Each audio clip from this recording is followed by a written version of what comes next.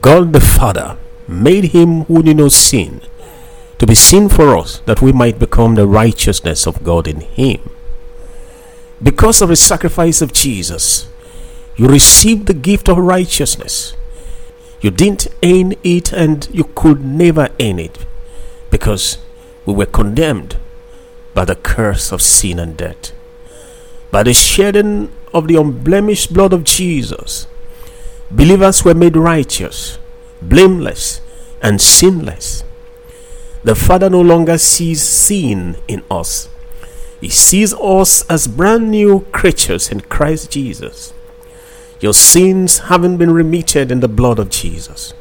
Not only that, by the sacrifice of Jesus, he redeemed us from the curse of the law, from all things evil that were under the curse.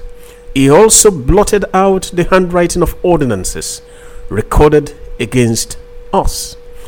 That is, a record of iniquities and abominations in your ancestral lineage.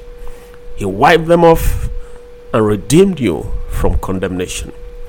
Yes, the devil may attempt to revile you with such iniquities, but you must resist him and tell him you belong to a new family now, that you are redeemed of the Lord and therefore cannot be condemned.